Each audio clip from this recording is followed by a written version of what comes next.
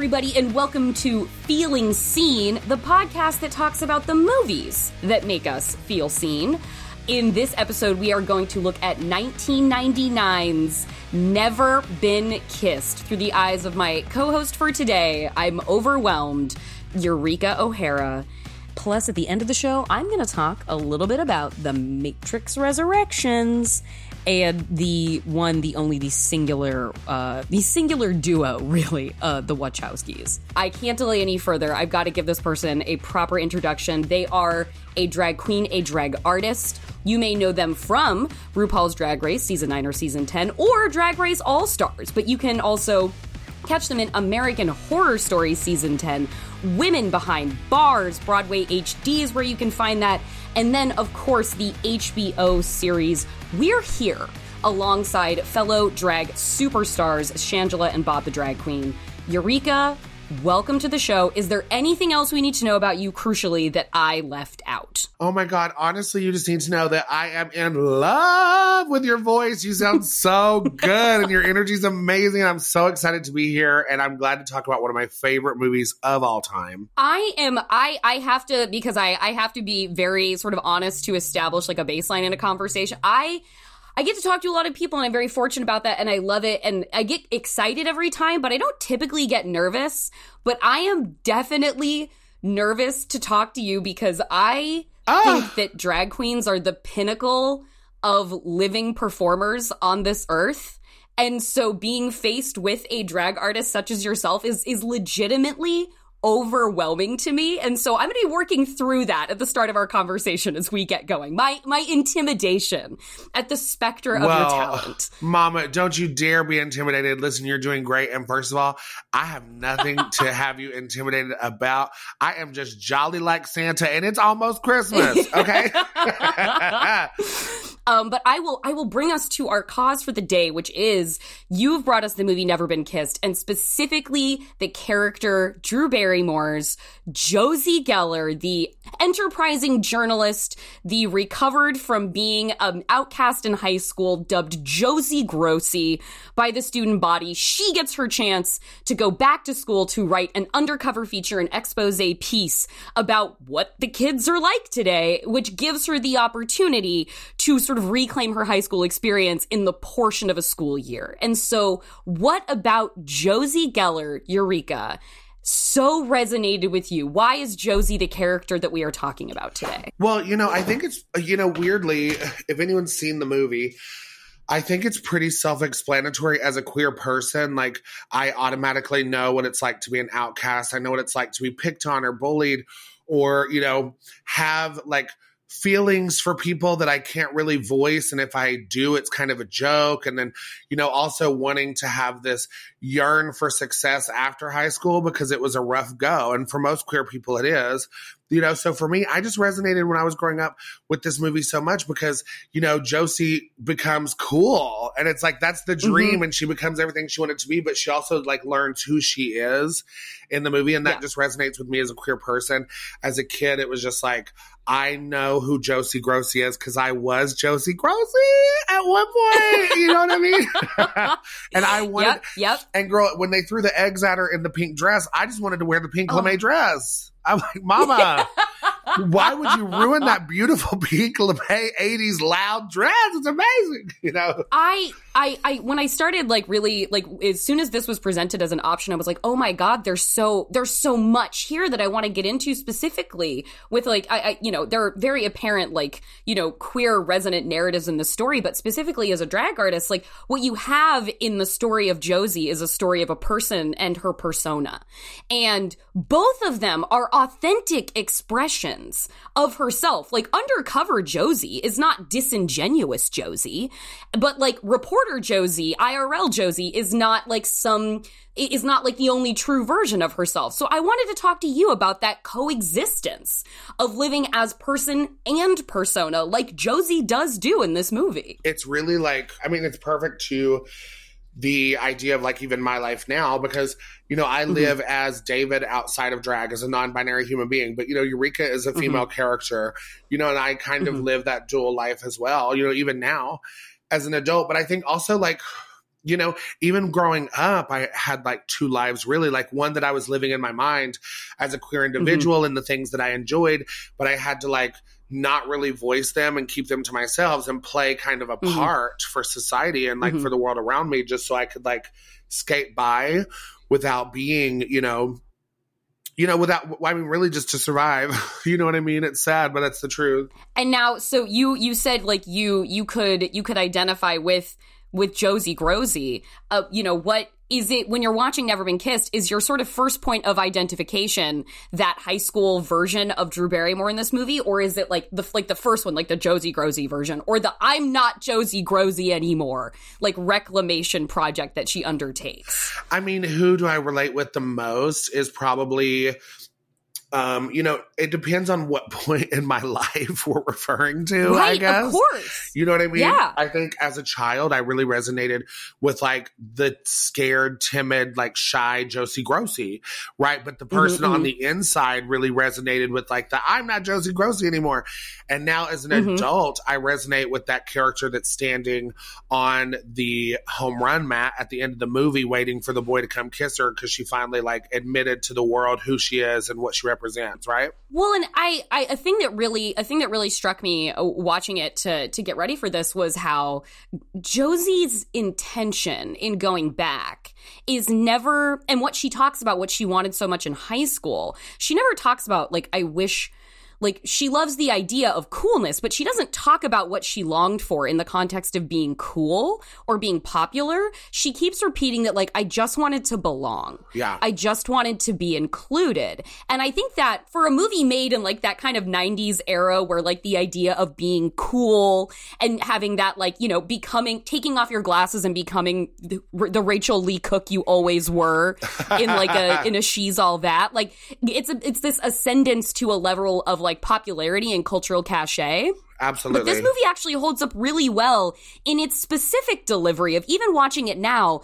The goal is just Josie wanting to be accepted for who she is and not necessarily wanting to pretend to be something other than she really is. It's not because when the cool girls come around to her, it's because they come around to Josie just being Josie. She's still like good at math. She still loves Shakespeare. She still loves sweater sets. She doesn't suddenly start dressing like everybody else. They start dressing like her. Well, yeah, and that's the thing is it's a testament to, how much we let what other people think about us affect how we think. I think I loved that play on social interaction in this film. What I love about it is it's a true representation of young, youthful social interaction and how it works is because obviously with Rob, her brother coming in, like telling all these stories and making her sound cool to other people and making her seem more important. Nothing about her changed except their perception.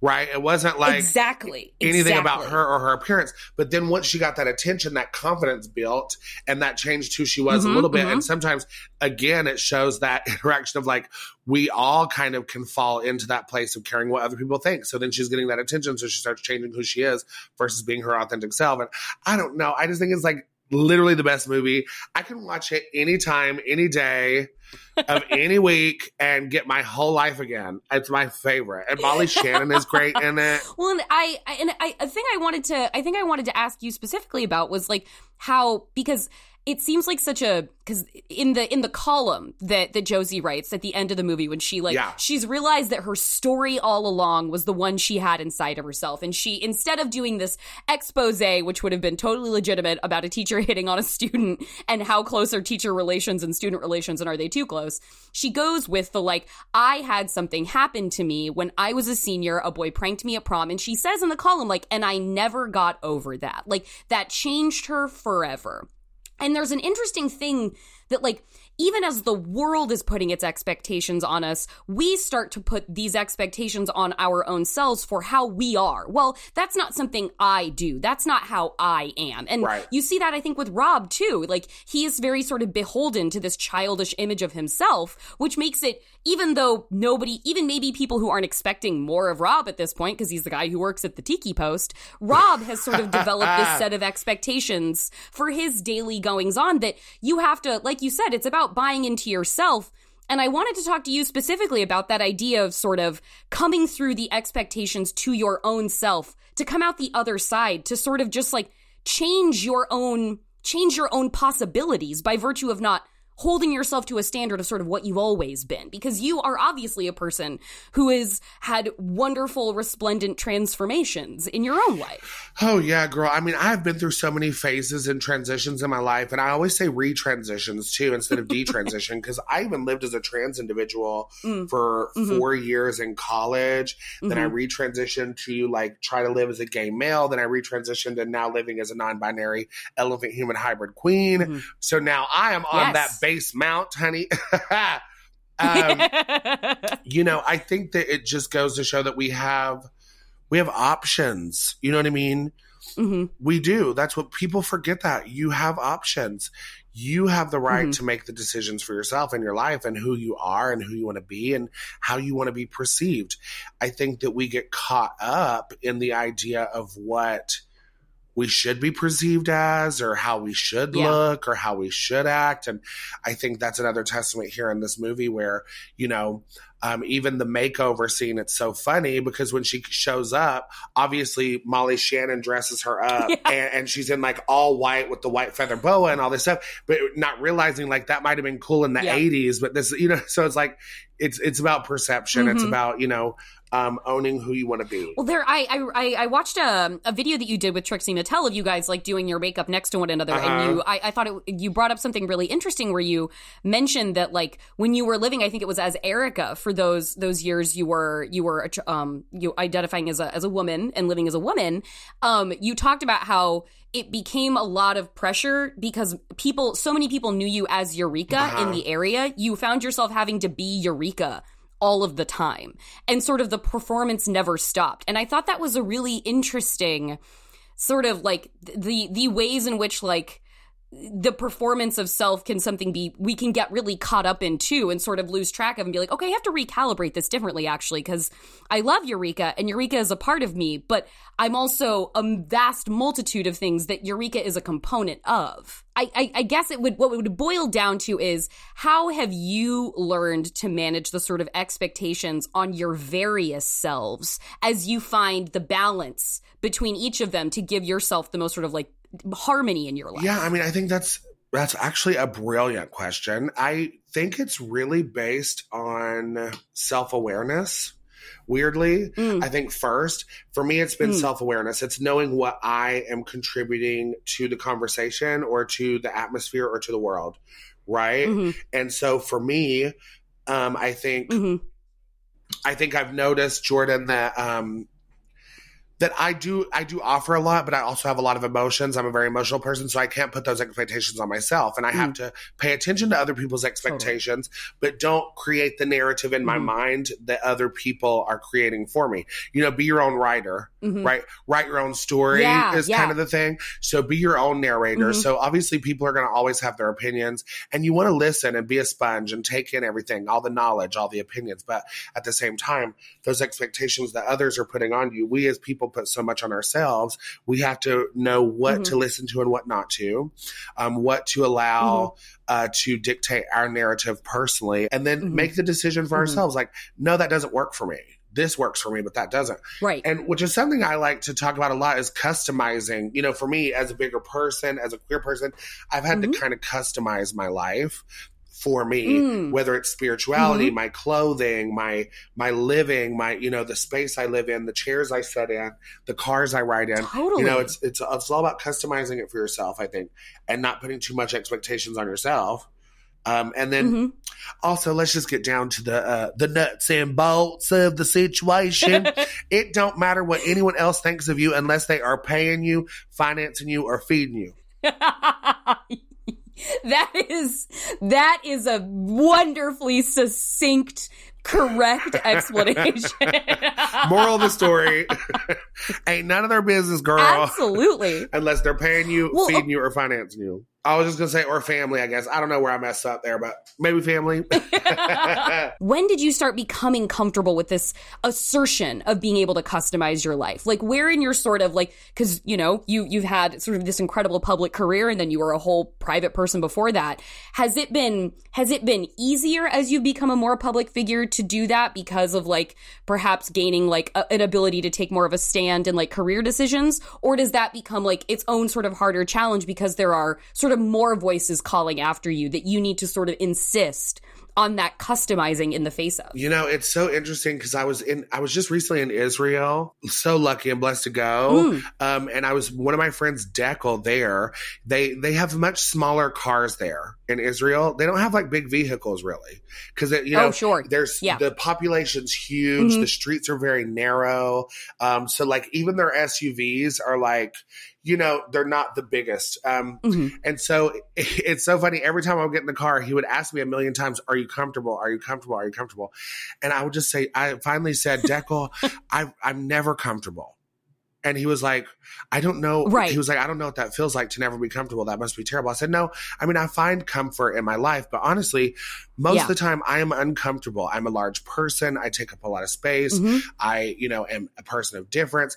But I find comfort in being uncomfortable. And that's the craziest thing is it's like once you just start to love and appreciate the parts of yourself that are uncomfortable, then you find comfort in it. You know what I mean? It's weird, but it's like you have to kind of love the negatives too. You have to learn to appreciate it, respect it, at least. So for me, I think that's kind of what I do.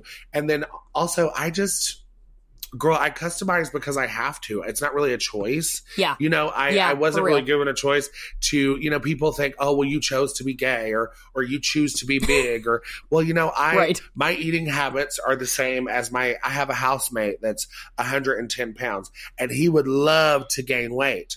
And eats like a beast and the craziest things, but cannot. And so he has body dysmorphia on a whole nother spectrum than even I do.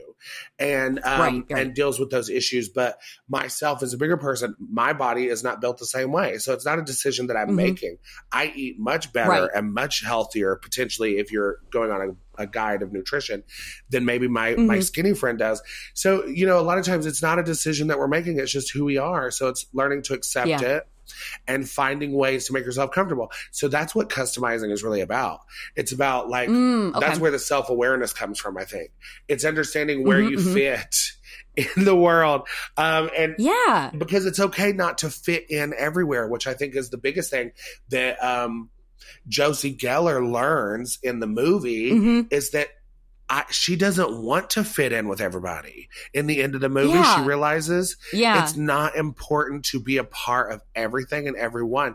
It's impossible to. So when you put that desire and expectation on yourself, that's when you're creating an expectation that you just it's just unattainable.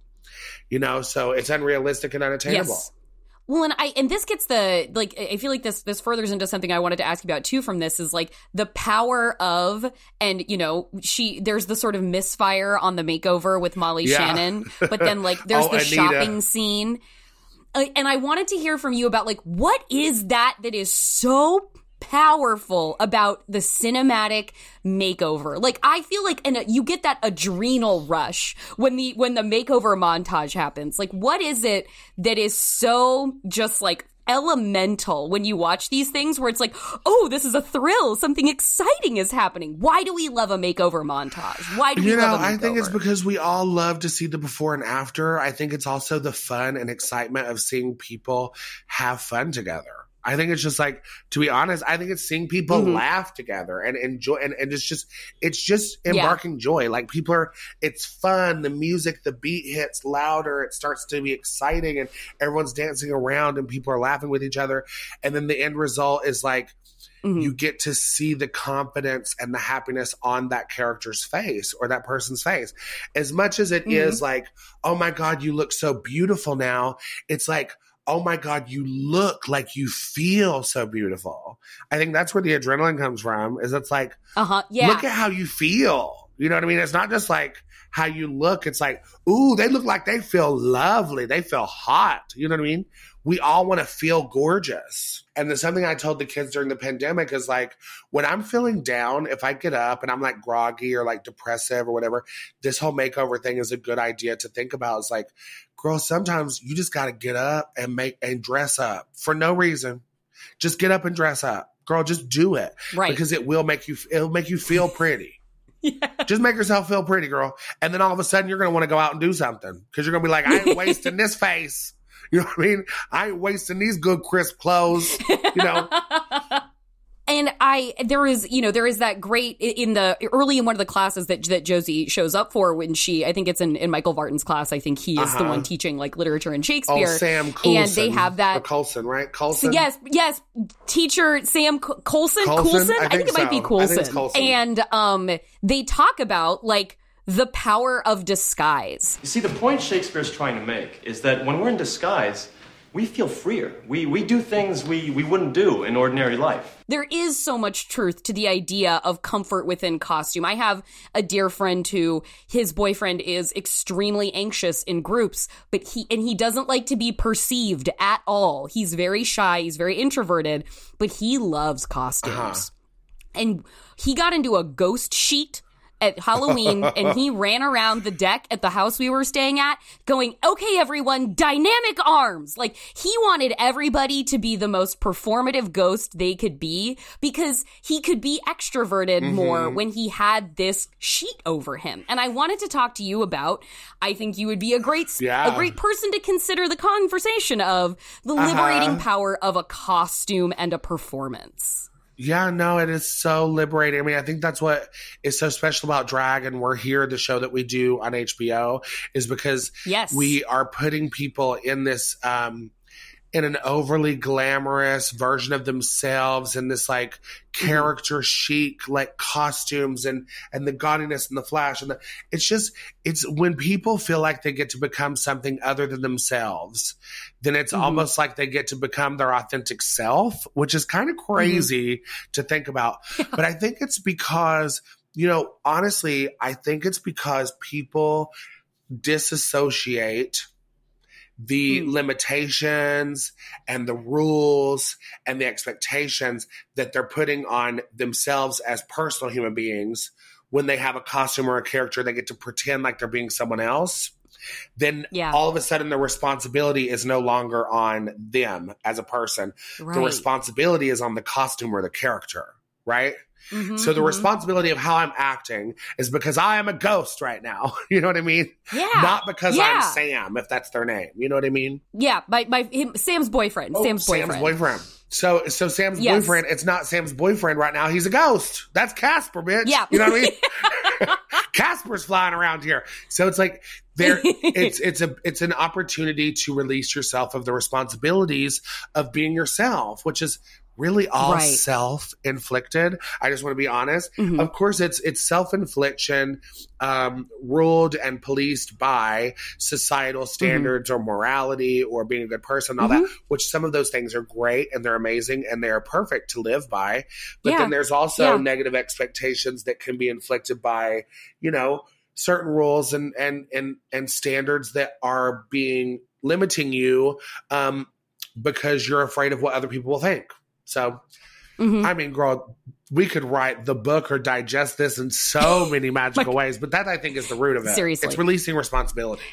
That's a really amazing point that I've not had put to me in that phrasing before. The idea of not just like, oh, I get to pretend to be something else or it's a fantasy. The actual specific notion of releasing the responsibility it is a fantasy. Of being your given name. I mean, that's why drag queens can get away with saying the craziest stuff is it's like as David, I would never, so Eureka O'Hara, the drag queen, can walk into a club and be like, and a girl walks up and she's got her bustier on and her boobies are up to her chin and she's make-upped out of her mind. And I can go, all right, mama, you got your tits on a shelf, bitch. You better work. You know what I'm saying? But David isn't going to walk into a club and be like, all right, titties, you better, you know what I'm saying? Like, there is a difference there because because Eureka gets away with it because there is this like notion of the release of responsibility. Oh, that's a drag queen. It's okay. But look how glamorous and their titties are on their chin too. And you know what? I bet their wieners in their butt crack. So that gives them, so there is like this, it's a real equalizer. It's a real equalizer. My titties are on my chin. Their wieners in their butt crack. We're even. Yeah. We are now going to take a quick break, and when we get back, Eureka is going to talk a little bit about her deep love for Drew Barrymore. Could you ever relate to a person more than that? So stay tuned. That'll be great.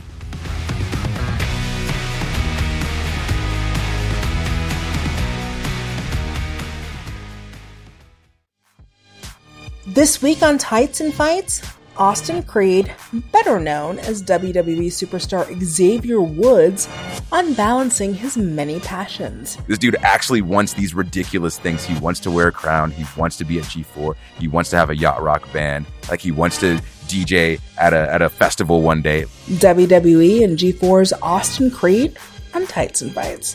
Find it on Maximum Fun or wherever you get your podcasts. Hey folks, it's me, James Arthur M., host of Minority Corner, your home through these bewild times for weekly doses of pop culture, history, news, nerdy stuff, and more through a BIPOC, queer, and allied lens. That's how you get Joel Schumacher putting nipples on Batman. Yeah. I didn't ask, like, and I say this as a gay man, didn't ask for it. I don't need to see Batman's nipples on his suit. Who is this for? Who is this for? I did a bunch of research. I wanted to just know about the history of black people in Argentina. So not only did they erase black people from their history, they also started to flip and use it as slurs. We're not done. We're not done with the work that needs to be done, and so stay awake. So join me and some of your new BFFs every Friday here on Maximum Fun to stay informed, empowered, and have some fun. Minority Corner, because together, we're the majority.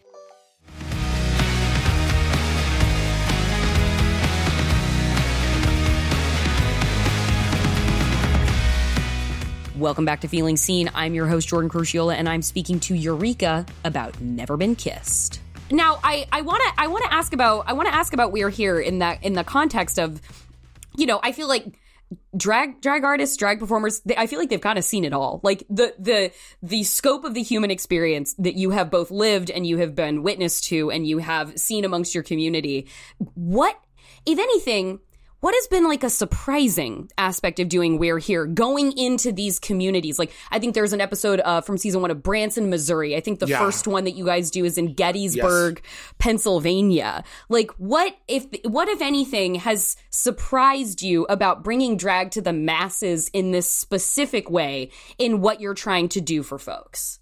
Honestly, the surprise is always the amount of support I think that these towns bring to the show and to these queer people. I think that's what's always shocking is how many queer people there are that don't realize that each other is there. Or how many allies that are there that people don't realize they actually do have around them. I think that's what makes it so magical, is because we're creating a queer space. One, we usually actually every episode we create 2 queer spaces. We create a safe space where we call it camp. And we dress it up, and that's where we have our consultations with our daughters. Yeah. And we usually glam it up, theme it around whatever is popular in that town, also mixed with some We're Here memorabilia from past cities, usually at this point. And then we also take a space that we create a performance space out of, which is where people come together to watch the drag show. And what we're doing is we're leaving that accepting and that high energetic energy in that space. And we also found another space that accepted us enough to allow us to do the show there. So people are also reminded, hey, there's 2 more locations in my town that are more accepting than I even realized. So now you have two safe spaces in your mind, at least. So that can give a local that doesn't feel like they've ever been seen or ever had support in their town 2 more places that make them feel safer where they live. And then when you have 1,000 local people, like 500 to 1,000 local people willing and wanting to come see the show and support that you never thought would actually show up, that also gives you hope for your current living area, because you're like, wow, I didn't even realize this many people cared or didn't care in that fact. You know what I mean? And I wondered, like, do you find that you know, what is sort of do you find that there's a sort of through line in what gets people over to that place of being able to access like a sort of different persona or a new character? Is it like when the makeup goes on? Is it when the outfit goes on? Is it when the hair goes on? Like, what do you find is sort of that? And maybe what for you too is that switch flip when like you're Eureka. Is it the outfit? Is it the attitude? Is it the eyeline? Is it the makeup? Like, what is that? You know, for me, it's the wig, to be honest. Okay. The wig and the titties. Okay. That's what I always say. Girl, I can be fully painted, but have like my regular clothes on and I'm still David. You know what I mean? But as soon as I have a wig and tits on, I don't even have to have makeup on. Honey, if I got a wig and titties on, girl, I am a woman. You can't tell me nothing. You know?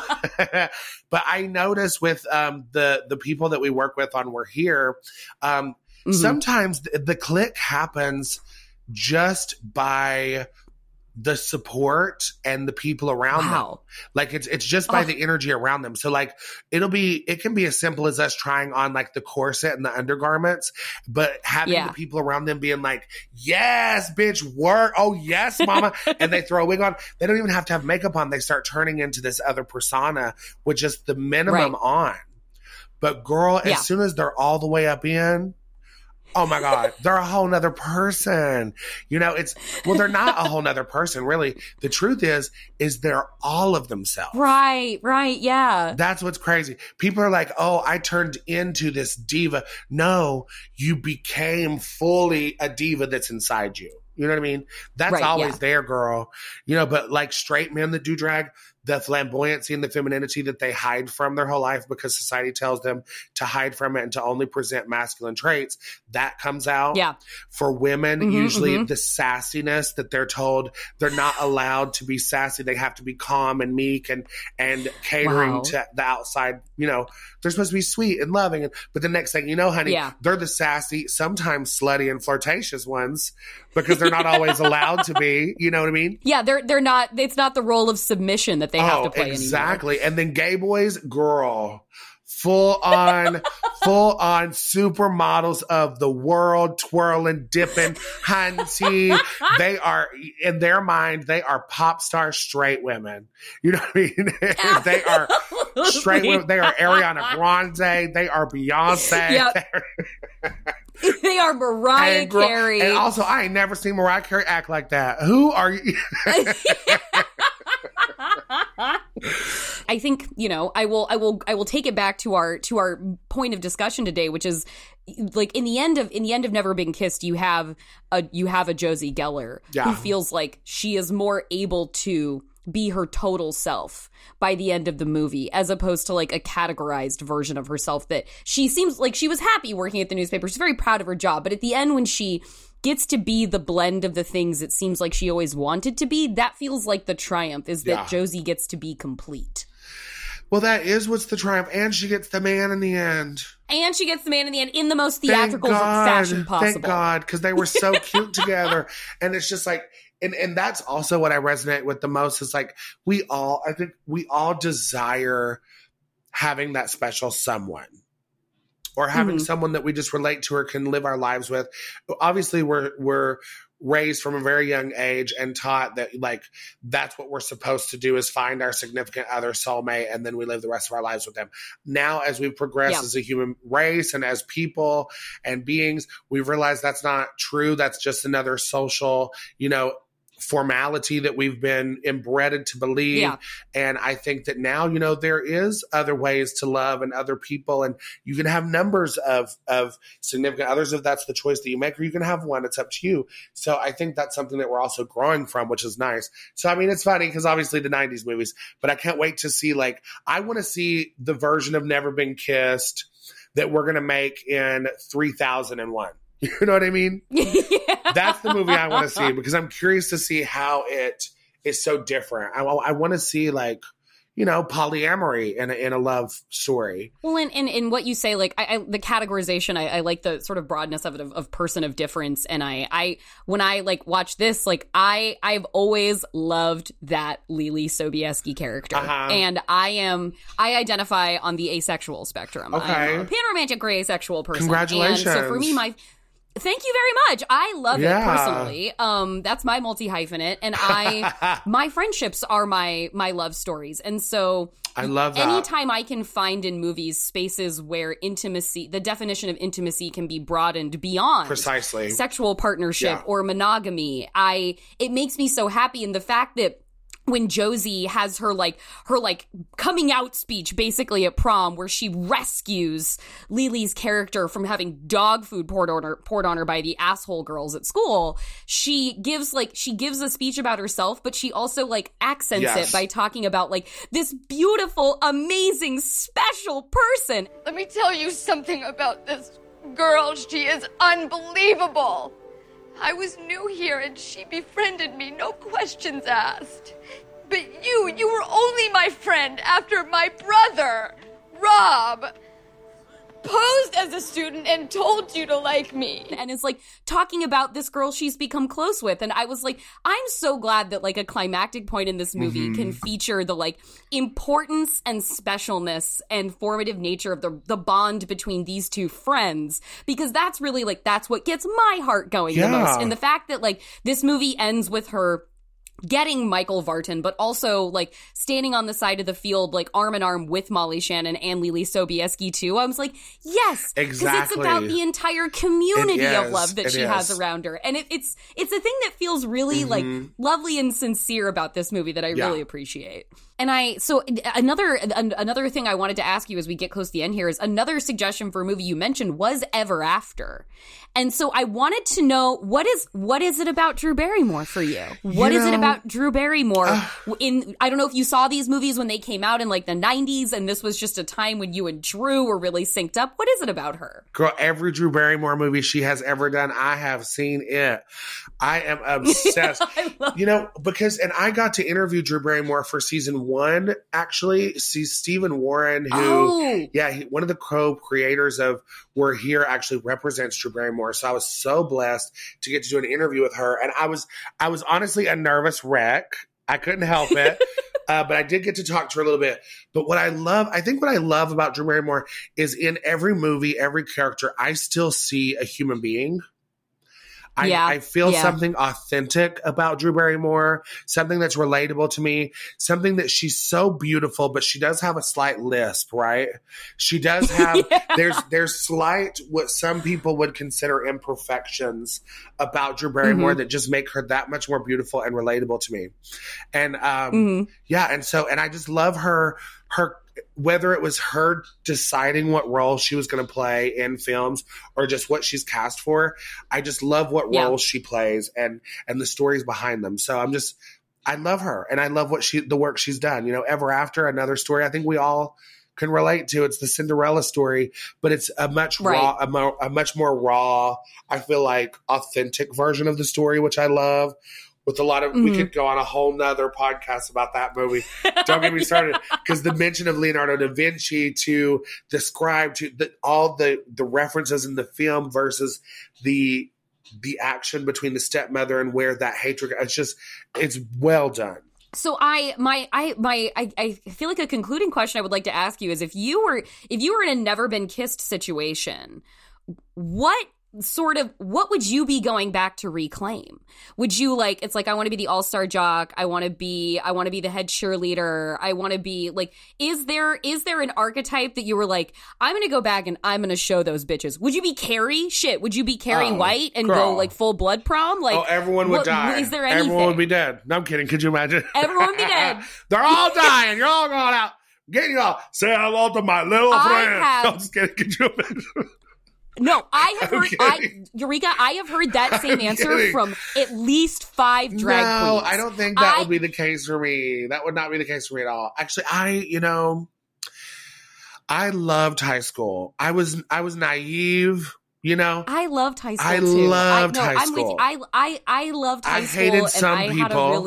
I hated a few people. I had a couple roughies.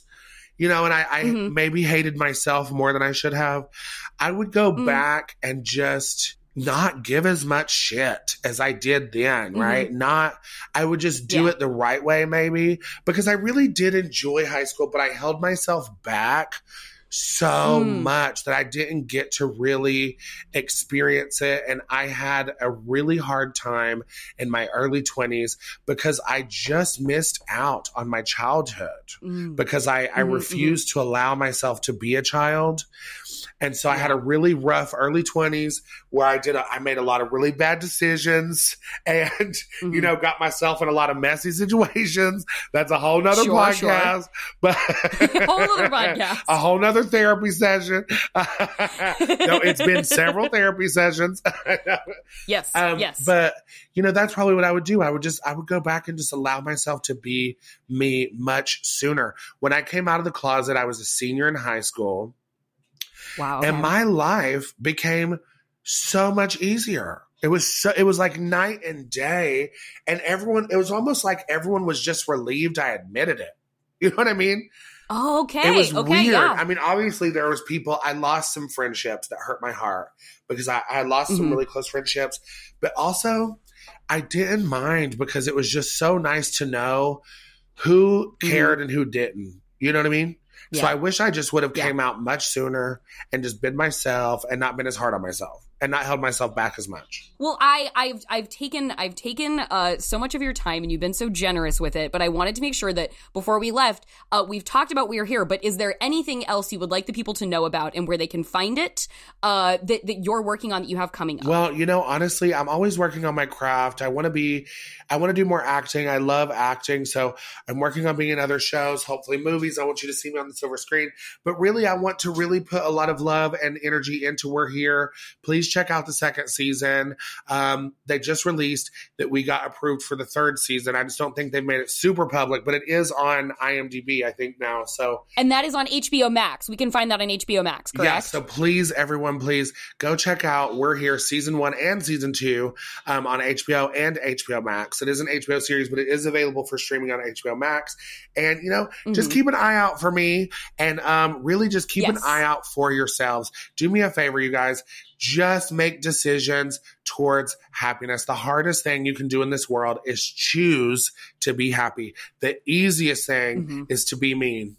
It's easy to be mean. It's easy to hate yourself, but it's so hard to choose happiness. Choose the hard route because you can handle it.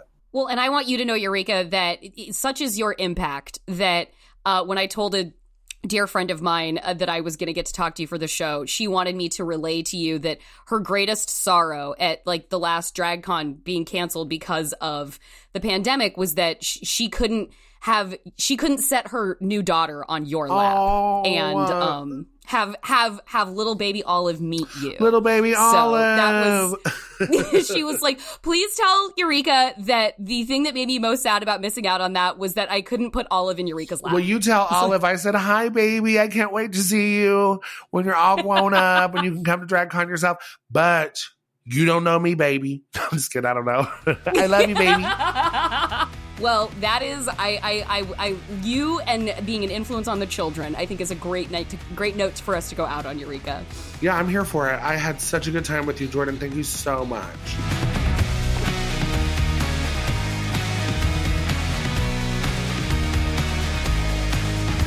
That was Eureka. Check out We're Here. It is streaming on HBO Max. You have 2 seasons to choose from. It is an entertaining and uplifting time. But before we wrap up today entirely, like I said at the top, I want to discuss The Matrix Resurrections. And you know what? Not because it's a movie I've seen, but what I want to say about The Matrix Resurrections is just that it feels so good to have this kind of event cinema again. And it's not because we don't have event cinema, but there's something so special about The Matrix, and it's because of the Wachowskis. And it is because of Lana, it is because of Lily, because of these 2 women who changed the world in some ways. Like, you know, maybe that's a little lofty, but like, they changed Hollywood, they changed cinema forever, they changed genre cinema forever. Like, they reinvented the wheel. And in the middle of their careers, both of them came out as trans women. And that is nobody at that scale of filmmaker. No famous landmark virtuoso top tier A-list filmmaker name in Hollywood. That's never been done before. It is their lives, it is their truth, but the fact of their lives is a revolutionary act at the scale that their work touches and reaches people.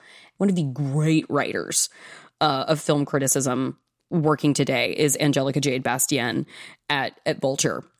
And basically, like, I await Angelica's feedback on everything. And I've been I've been hoping she would be the one to do the Matrix review for Vulture. Among an excellent staff there, and Bilge Ebiri, tremendous film critic also.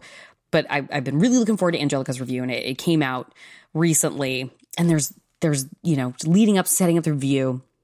She says, teetering between a meta reckoning with the legacy of the first trilogy and a sincere blooming of a whole new story that feels boldly romantic, Lana Wachowski's first feature, Solo, is a thrilling triumph. And God, to get back on the horse for this particular property that changed, it wasn't the first great thing the Wachowskis had done. We have Bound, ladies and gentlemen, but like, to get back on the horse of something that reinvented your life, that reinvented your career, that reinvented and reimagined the possibilities of cinema. And to come back so many years later after that original, more than 20 years later, and have someone call the work, someone so esteemed and incisive as Angelica, call the new Matrix a thrilling triumph. It's just so exciting. And it's out on HBO Max. We are in a pandemic hot zone, but that means, I want this movie to do well at theaters, but I also don't want people to risk their health and safety. So it's like, you can enjoy this from the comfort of your own home. And that's a really fun thing in a winter spike of COVID-19. And there's another part of Angelica's review that I just kind of want to send us off on because it makes me so happy.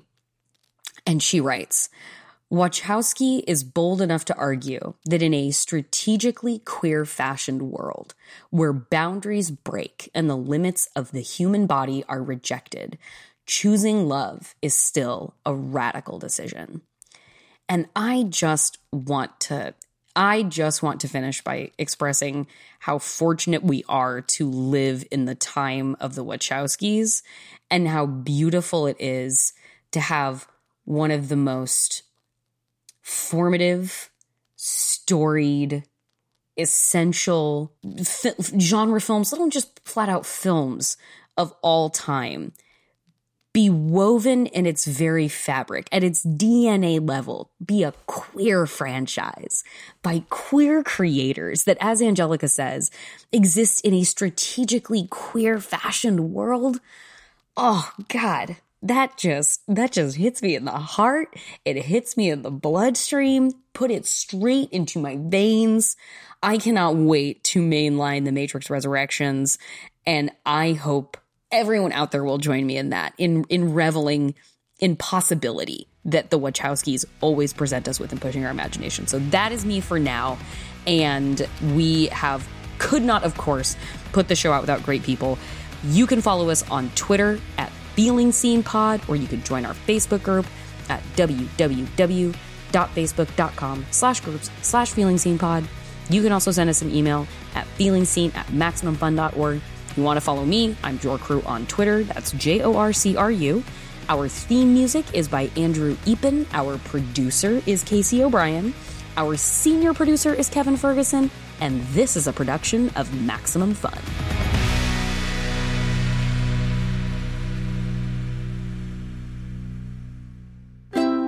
MaximumFun.org. Comedy and culture. Artist owned. Audience supported.